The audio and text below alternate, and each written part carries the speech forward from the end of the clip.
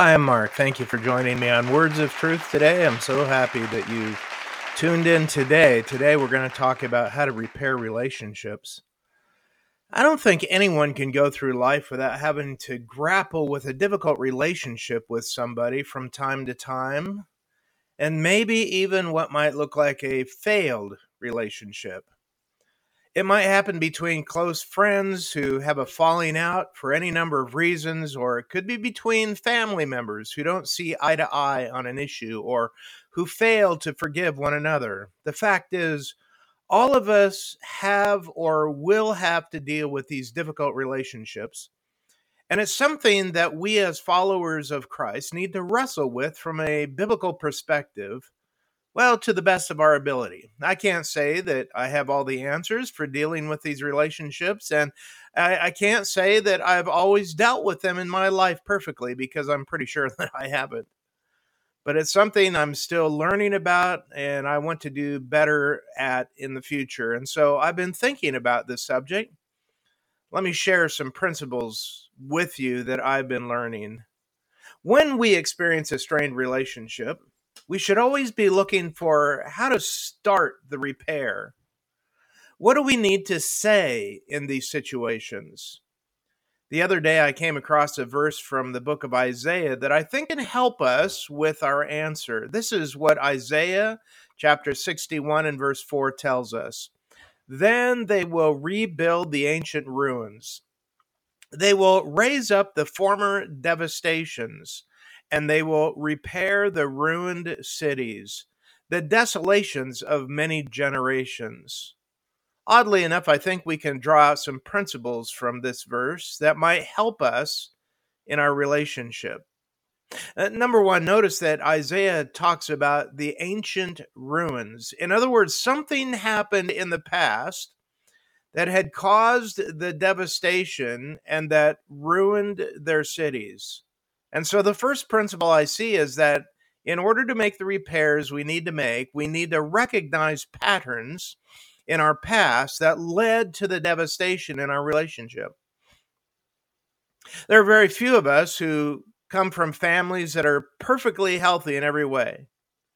I've read about people who have come from those kinds of families whose parents and grandparents and great grandparents lived godly lives and were great examples. But hey, most of us don't come from those kinds of families, do we?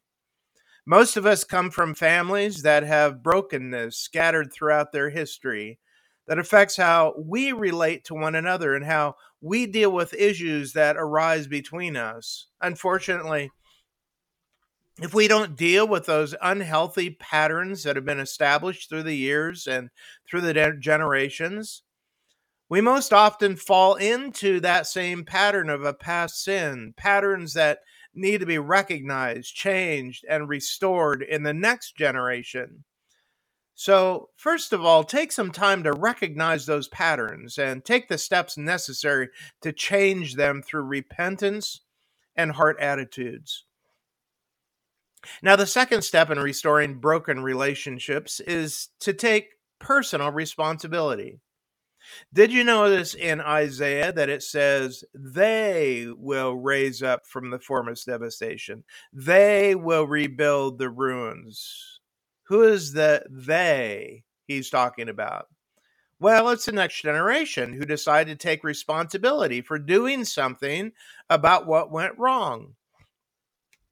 You see, it's easy to point the finger at somebody else's sin, isn't it?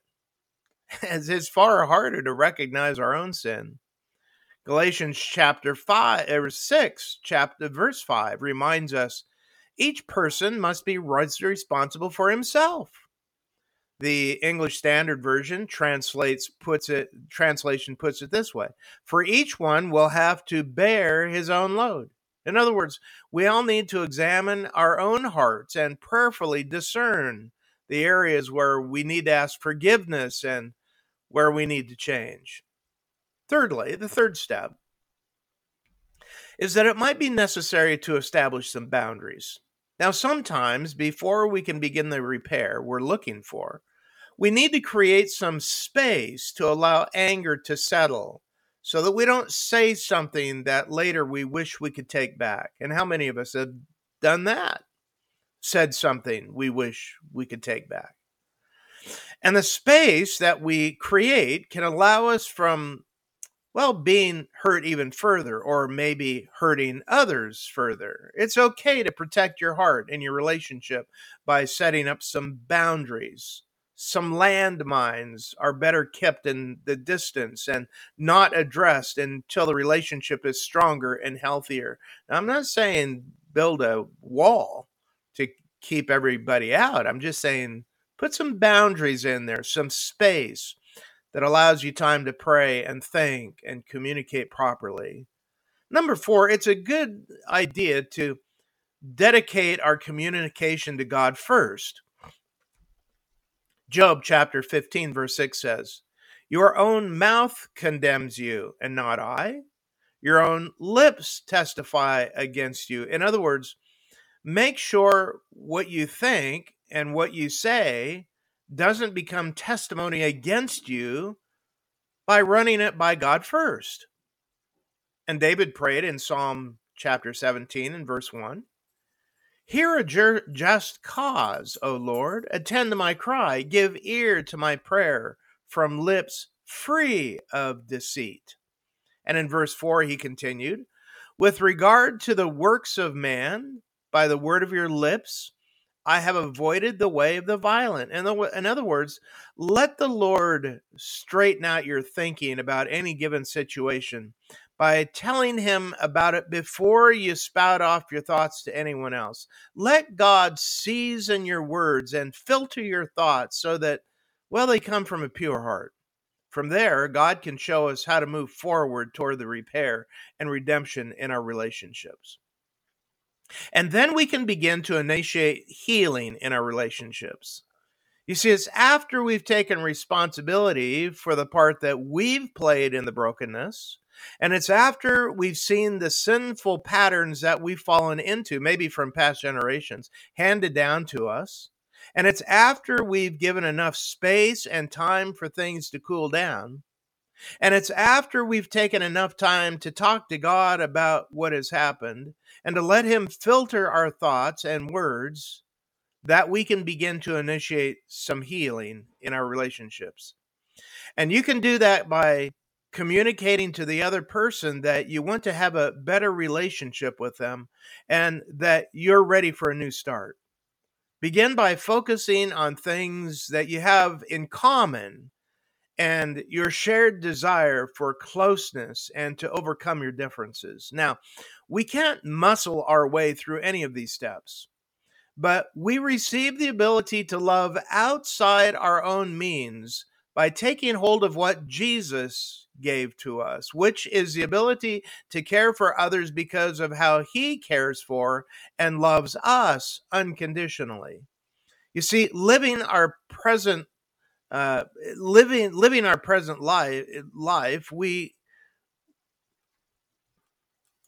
let me say that again. Living our present like we did our past simply limits the joy and freedom that is ours through the work of Jesus Christ. I hope that made sense to you. In Isaiah, the prophet talked about rebuilding. He said, "Then they will rebuild the ancient ruins. They will raise up the former devastations, and they will repair the ruined cities, the desolations of many generations." Raising up, repairing what has been broken, and caring for the generations is a worthy assignment. All of us can start fresh and use the passion that God has put in our hearts to bring hope to our broken relationships. But somewhere along the line, an intentional shift has to take place for that to happen. Restoration will not come without choosing to lay down what did or didn't happen, how it was expressed to us, or how it left us feeling. But you see, God is the waymaker. And if we're willing, God can make a way for us to initiate restoration between our relationships, even if our initiative isn't reciprocated. Let me say that again. Even if our initiative is not reciprocated. And let me add right here that sometimes our initiative will not be reciprocated because the other party probably hasn't gone through the same steps that we've gone through in preparation for the reconciliation to happen. And in those cases, we simply need to make sure that our heart is right before the Lord, and then pray for the other person that God will do a new work in their heart, and then just keep loving them until they're ready for reconciliation to happen. It isn't always a cut and dry, black and white, simple process that happens overnight. Sometimes it takes years to happen. But that doesn't mean that God isn't using it all to make us more like Christ and make us better able to navigate all our other relationships. Be assured that God is at work, and let's make sure that we're in the place where He can do a work in us and through us. Thanks for listening today. I hope it's helped, and I hope you'll join me again next week.